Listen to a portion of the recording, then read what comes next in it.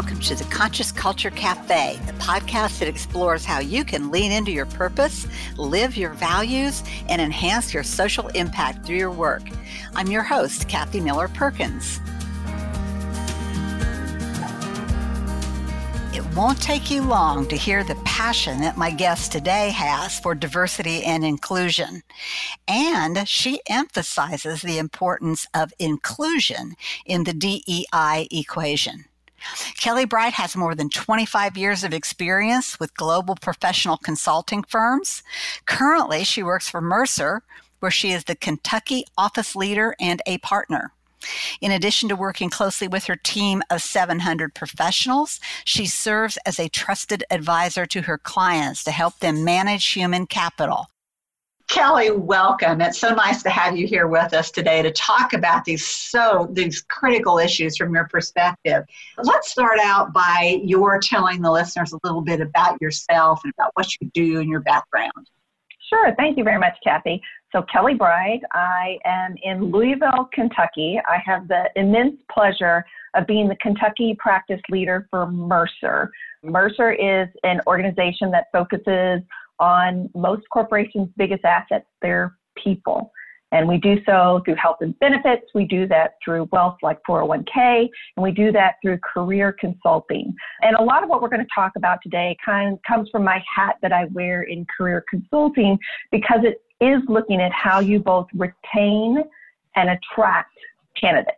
I'm going to put on my lens of people of color today as we go through this conversation, but give you some suggestions on things that we've seen within our own company, but also with companies that we serve across the United States. So hopefully I can give you a few good insights.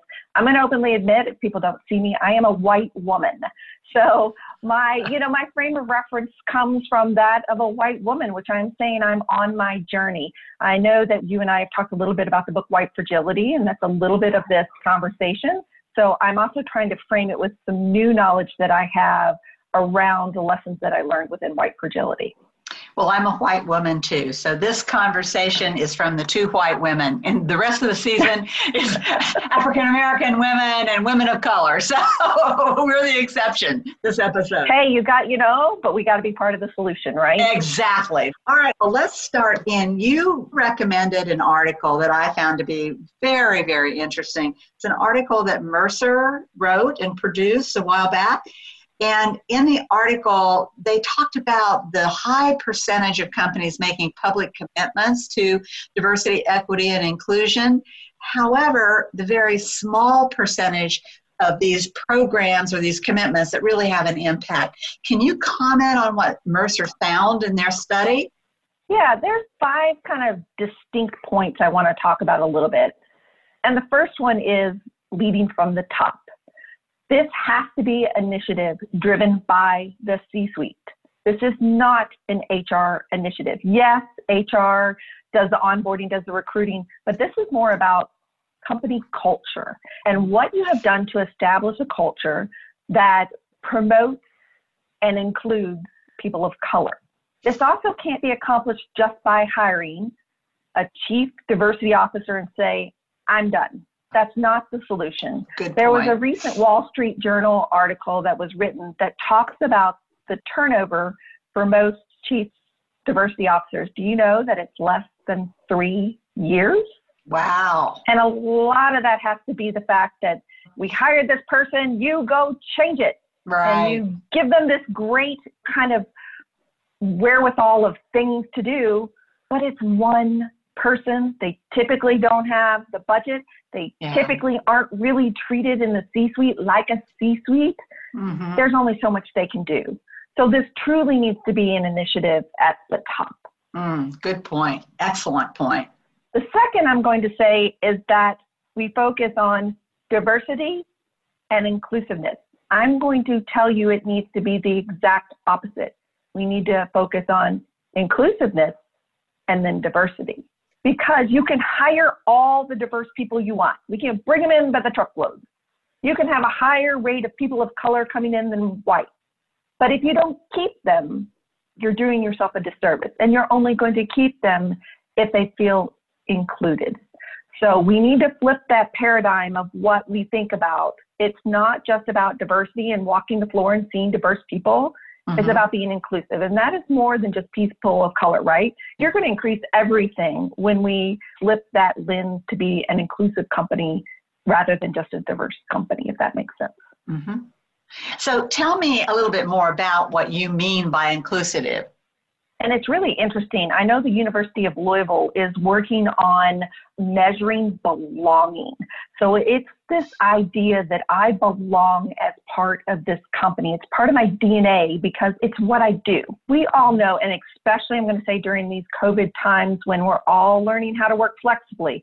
For my folks that are home with kids trying to homeschool, still do their job, and all the other things on top of it, we're learning to be a far more flexible world, right? Yes. And part of that needs to be, okay, so now I need to include my work in part of everything that I do that's part of what makes me belong. So it's a little bit about understanding people, and I guarantee you there has been more conversations. I've talked to even my managers personally that's saying they're spending so much more time now touching base with people and just making sure they're okay. Yeah. Are you okay? On whatever scale that is. I do believe we're still, and we're going to talk about this, I know, in a little while, people are still very hesitant to have that race conversation. But in general, as organizations, because we are now not seeing people face to face, we're having to have those one-on-one conversations, and we're going to need to talk about what it means to include you at work. Okay. So I think what you're saying is inclusive goes beyond the racial issues. There's more Correct. to it than Absolutely. that. Okay. Absolutely. So it's all facets. And that whole idea of intersectionality, that you might be more than just, well, you're obviously more than just a person of color. You're a person of color in a certain economic standpoint with certain children, no children. I mean, it's all the different facets that make you who you are. Okay. With race being a large part of that, correct? Like, we need to look at how people belong and be inclusive across the entire spectrum of what it could look like. Okay. And back to the issue of race as one of the biggest parts of the diversity and inclusion puzzle right now, the one that the nation seems to be focused on more than any others right now. The data that the Mercer article quoted showed a profound lack of awareness and understanding of the Black employee experience. Can you say more about that? What do you attribute that to? Is it faulty assumptions? What's going on there? Well, I think corporations have attacked this in a few very specific ways that's not answering the solution. The one is, hey, we gave unconscious bias training. Well, that's a one-time training, right? Right. And here's the thing. We've all gone through the exercise where they say, okay, close your eyes, imagine a nurse, imagine a lawyer, imagine a bank. And at the end of the day, did you imagine it was a male, female?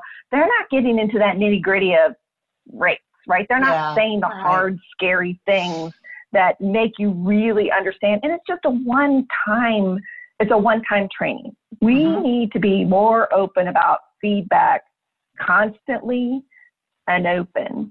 And I think the other little pitfall that companies have gotten into is they create affinity groups. So some people call it ERGs, employee resource groups, BRGs, business resource groups, whatever you call it. And they go, hey, we got those people there. That's it. They're the answer. We got this BRG, right? Well, a couple bad things about this is those people aren't diversity and inclusiveness experts. They're just people. They don't know how to solve this big, giant problem of how to be more inclusive and bring diversity. They are just a group of people. They also typically aren't given a lot of support. So you can go do this, go do it fine, but are you actually recognizing those people that are in your affinity group? Are you giving them company time to work on the initiatives and things they do? Are you giving them money? Are you making sure that they can financially do it? And you just can't count on this group of volunteers typically that are doing things on their own time to really move the needle. You got to do something other than just saying, hey, we created this, right? So you guys go solve the problem. That's not their job. The groups aren't facilitated then by experts, correct? They're self-managed, or how do these groups work? From what I have seen, the majority are They're internal groups because most, and I will say even at Mercer, we have multiple, like we have a women's group, we have an LGBTQIA group, we have a veterans group, we have a rising professional, you name it. Most companies have, and it's a lot, right? There are a lot of them. So you don't typically, each one has their own kind of means. But we need to focus on this one in particular at this point in time in our history, because it can't just be another one of those groups that they say, oh, all you like people go get together and talk amongst yourselves. Because that's like, we all say that we use the phrase preaching to the choir. I mean, that's preaching to the choir. Right. They need somebody else, and being very intentional, again, about what I started with is this has got to be supported from the top. Yes. This better have that group, and not all of them need executive sponsors. But we need an executive sponsor with an open ear when it comes to race, right? Because this is hard. This is really, really hard, tough issues right now to be talking about. Yeah, people are uncomfortable. And my experience, having worked in the corporate space like you have for a number of years, is that when people are uncomfortable, they look for ways to reduce their discomfort and still check the box. Well, nothing gets done that way. Or just not say anything. I think that's the big thing. This is one of the things that, White Fragility really pointed out to me, was this whole premise of being PC and being nice. Yes. White people are really nice. Yeah. But by being really nice, sometimes we aren't sane and speaking up. Even when we blatantly know things are wrong, we want to keep the peace. So, if the Black person didn't complain about it, it must not bother them. Right. So I'm just going to go along. And we've just been nice for so long that, one, I think our people of color have stopped speaking up. They're like, what's it going to do? What's the point? And then we have stopped calling out bad for bad's sake. And I am a huge lover of Gen Z. Gen Z and technology are changing this. How can you look at anything that's happening today that's videoed and say, that isn't horrible treatment of a human being? I don't care what color they are, right? Right. So you're saying it's Gen Z that's mainly doing the videos? Well, no, not necessarily doing the videos. I just think they are coming in, their history is going to be informed by other things other than what my history was informed with through school books and education, and even what I saw every single day. I led a very white, privileged, educated life. Right. Because that's how we've been built. I think Gen Z now is looking for more. They want more answers. They see the things that are wrong, and they are questioning it in ways that it was never questioned before. And I do believe, I literally just finished the 1619 podcast. Amazing, wonderful, beautiful. And it's done in such a way that it's compelling and heart-wrenched. And this is how it happened. And we're educating ourselves. There's just more materials out there that I think are readily available and then done in such a user-friendly fashion that more and more people are being drawn to it. That's good. So we don't really have any excuse for not tuning in these days. Well, you've referred to the book White Fragility a number of times, the Robin DiAngelo book, and you and I have both read that book and talked about it a little bit. One of the things that she argues in the book is that people really aren't aware, or we really aren't aware of our own prejudices. Do you think that's true? And how would that lack of awareness, if true, how would that lack of awareness impact DEI efforts in companies? I think the concept that stuck with me most throughout that book is the idea that when we hear the word racist or prejudice, we equate it to bad. Yes. And you get this good, bad continuum. Like, I don't want to be bad, but I can tell you, if you called me a racist, I'd probably cry. I probably really will, because I'd be so upset. Because when I hear the term racist, I think torch burning, going out and intentional, something intentionally bad. Bad. Yeah. I think if we can take the hat off and say, well, this isn't intentionally bad, that we are still doing things, though, that are racist. And I think it's this other side of the continuum. Like, we can clearly see those bad things, right? Those are bad. We see those. I think what we don't see is the simple day-to-day things that we do. And I think there's this whole level of trust that's going to have to be built, because the only way we're going to know, and this is, this gets a little bit back into unconscious bias training. Well, that's great. But if nobody points it out to me, I'm going to continue those same behaviors. And I think what we need is live examples. And it's funny because through that book, there was a lot of, she tried to point out bad examples and there was lots of defense around, but I didn't mean that. Well, it's okay if you didn't mean it. You didn't know. But if you don't listen open-heartedly and listen, then it's not going to be, taken very well. I had the fortunate opportunity to be part of a panel on male allies for women.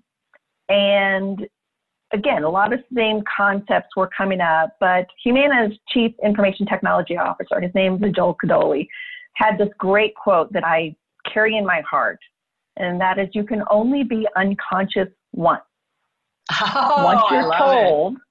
Once you're told, you have a choice, and you can either change or you can do things the same way.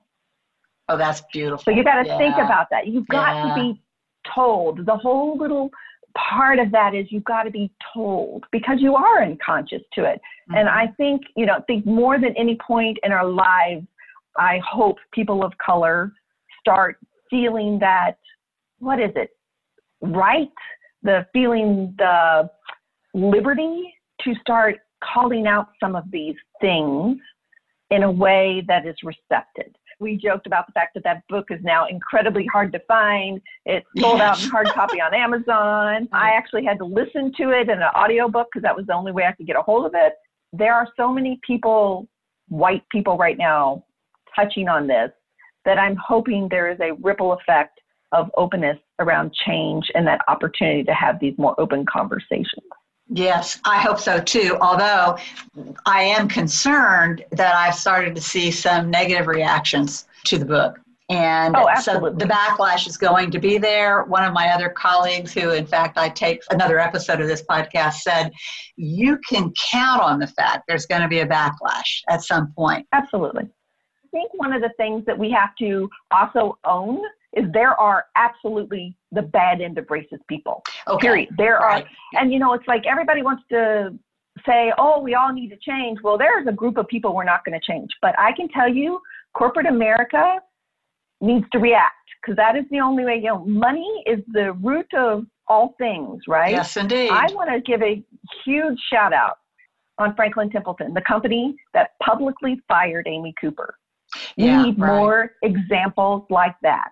When companies say, not only do we not support racism, when we know about it, we're going to do something.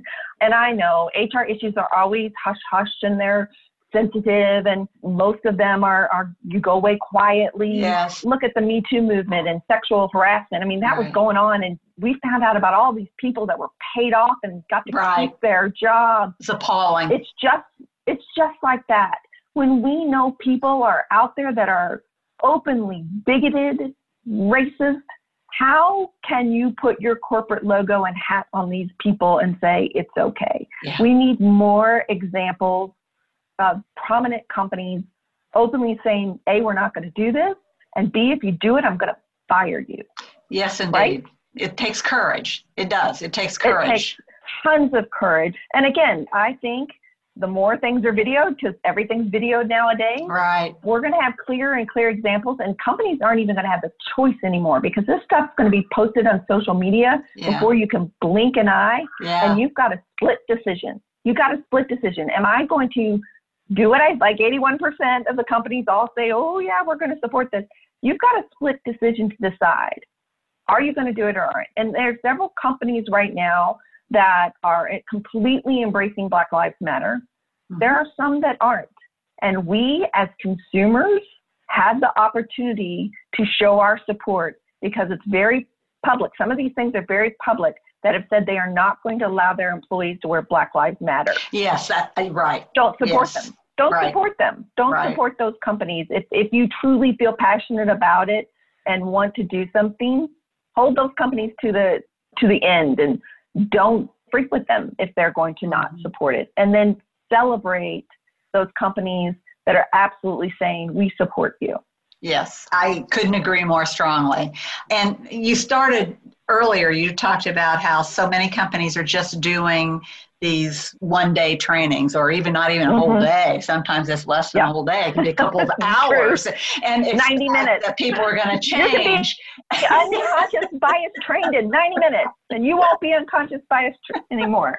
Right, exactly. Do you think that that's a first step for some of the companies that are taking stronger stands, or not? Or is it just an excuse or a check the box exercise, or is it all of the above?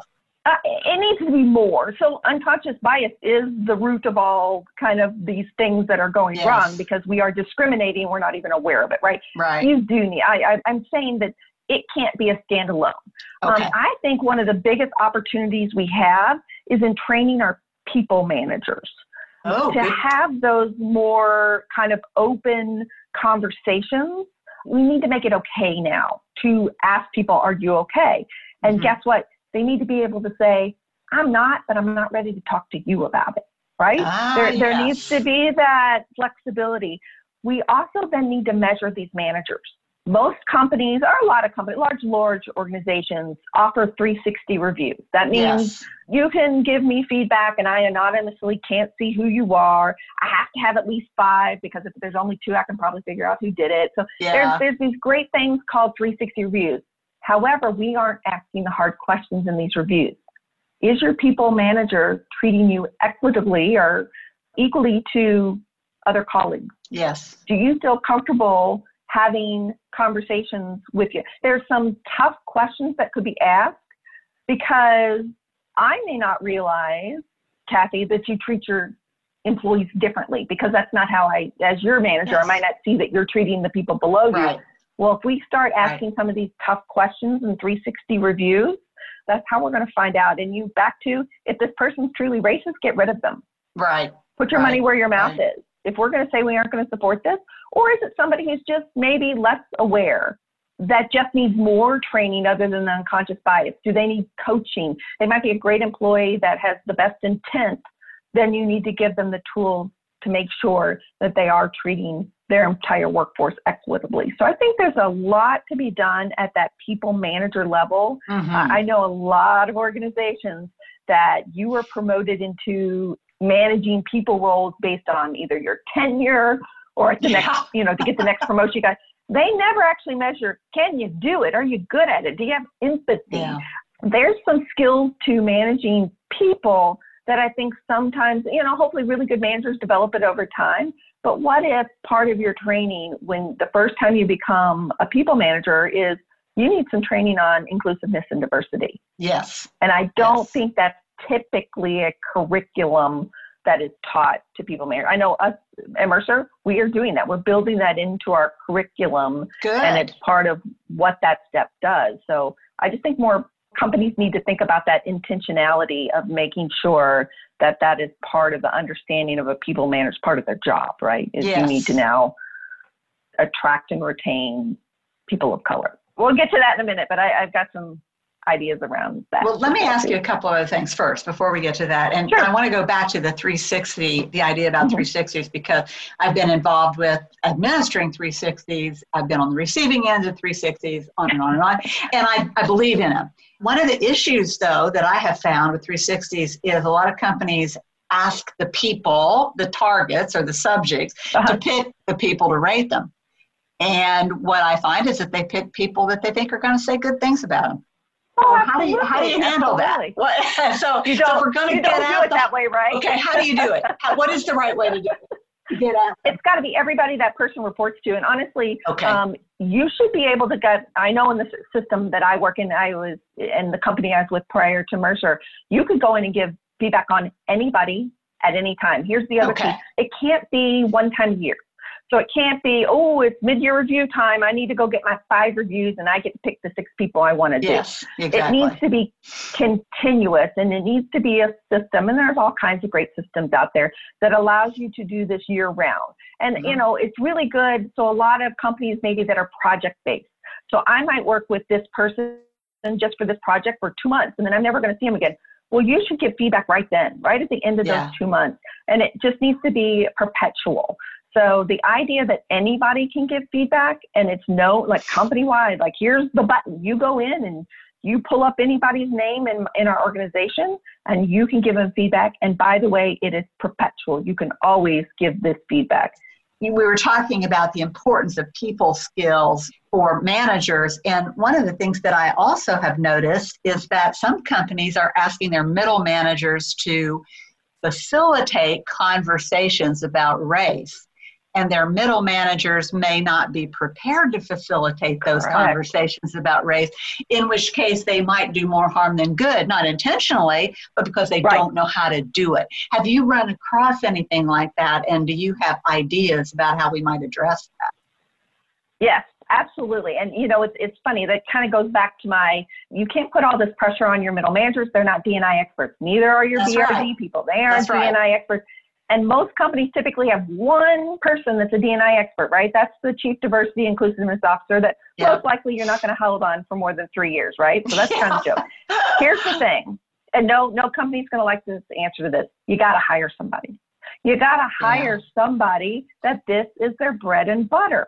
You've got to admit, I don't know how to fix this on my own, right? And then, it's always, I have to acknowledge I have a problem first, right? Yes, that's always the first step to correcting anything. Yes, so, exactly. You can't put this kind of pressure on the groups that aren't prepared to handle it. You probably are going to have to pay somebody, and trust me, there are so many great, even inexpensive options to have somebody look at what you do and how you do it and how you can help. There's trainings out there for your managers.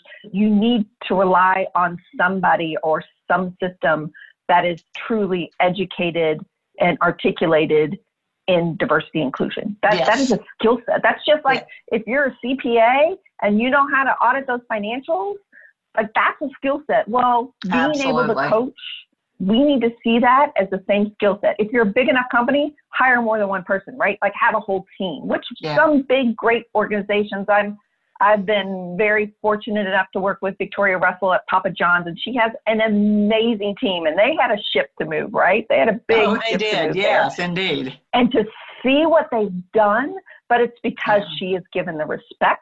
It's because she was given the budget. And it's because she was given the team. And amen to what she's done to move that ship. That's right. At that organization. That was a company in crisis. It would be nice if companies could get there before they're in crisis.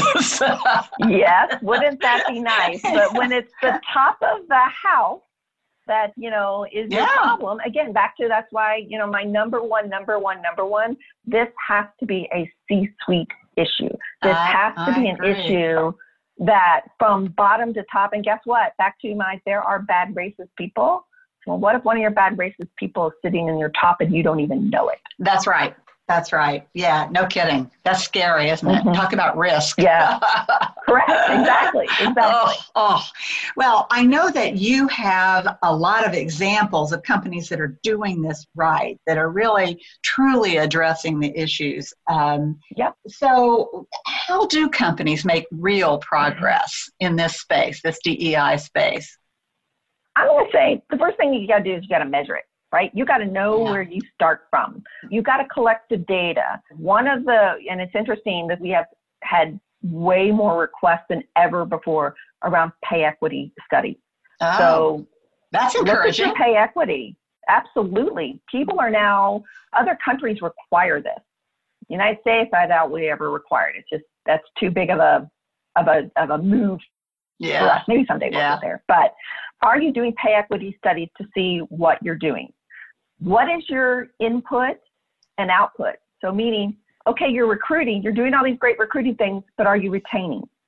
And at what level? So there's another big thing to look at. Right now, there's about representation of people of, not just people of color, but Black people specifically, is about 13%.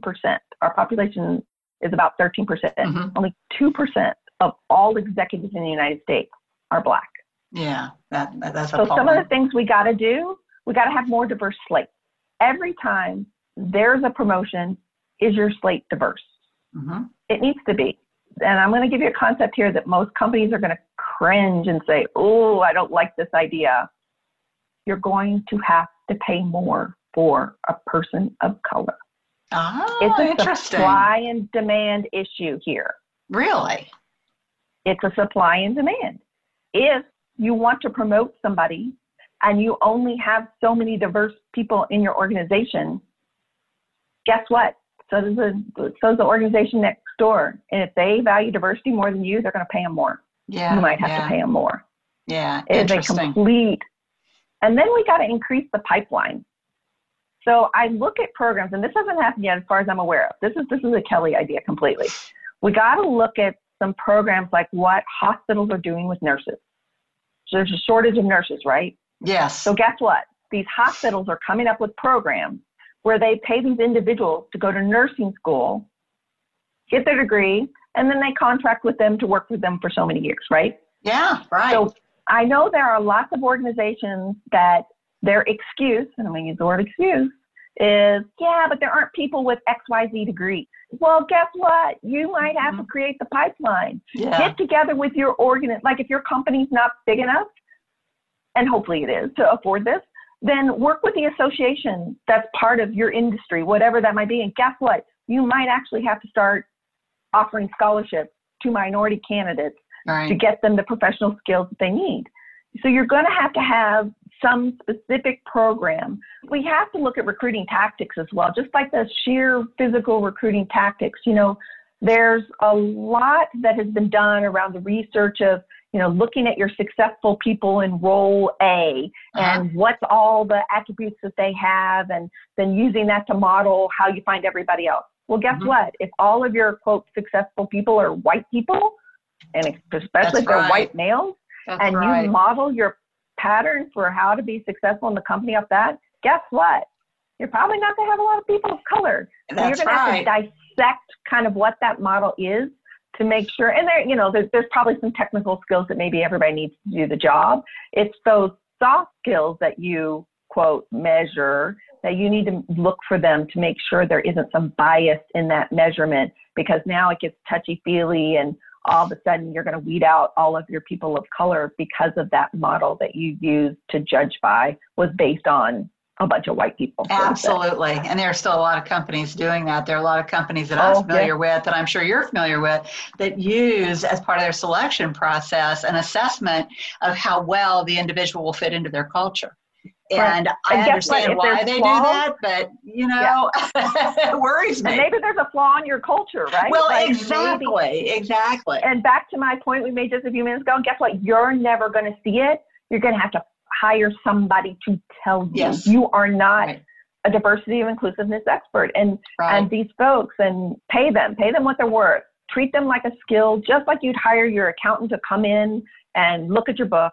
Hire a D&I expert to come in and look at your company culture and tell you where some of those implicit biases exist and how to help you overcome them. Yeah, and it goes way beyond just training on implicit biases. Oh, way beyond. Again, I don't want to say you shouldn't do it. You should absolutely do that training.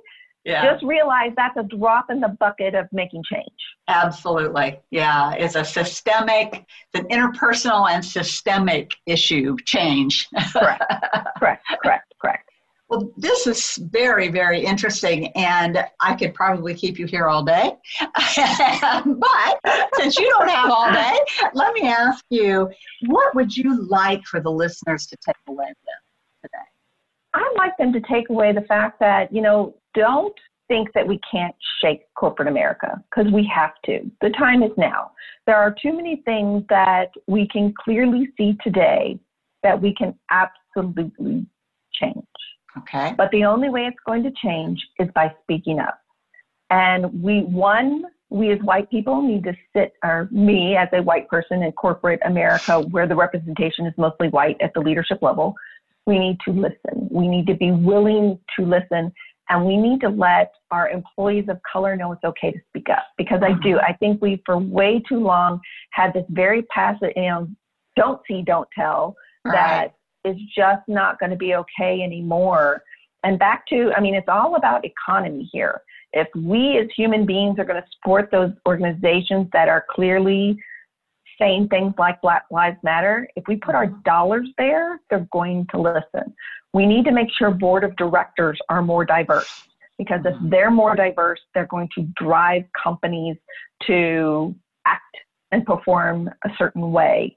And part of that measurement is going to be around what diversity do you have within your organizations. And, once these large organizations start doing some of these things, it will trickle down, right? Yes. And people that come from these large organizations either start their own, the entrepreneurs. It's going to change how organizations are run. And that's another great thing I think corporations can do is look at your own vendors. Are you using diverse suppliers? Oh, that's an interesting comment.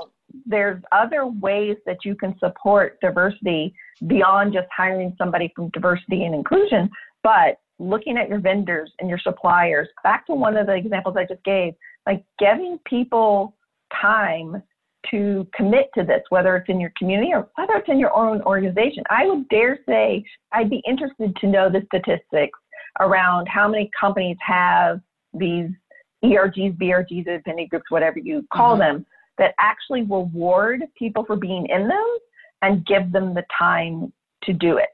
Because those two things tell me you value it.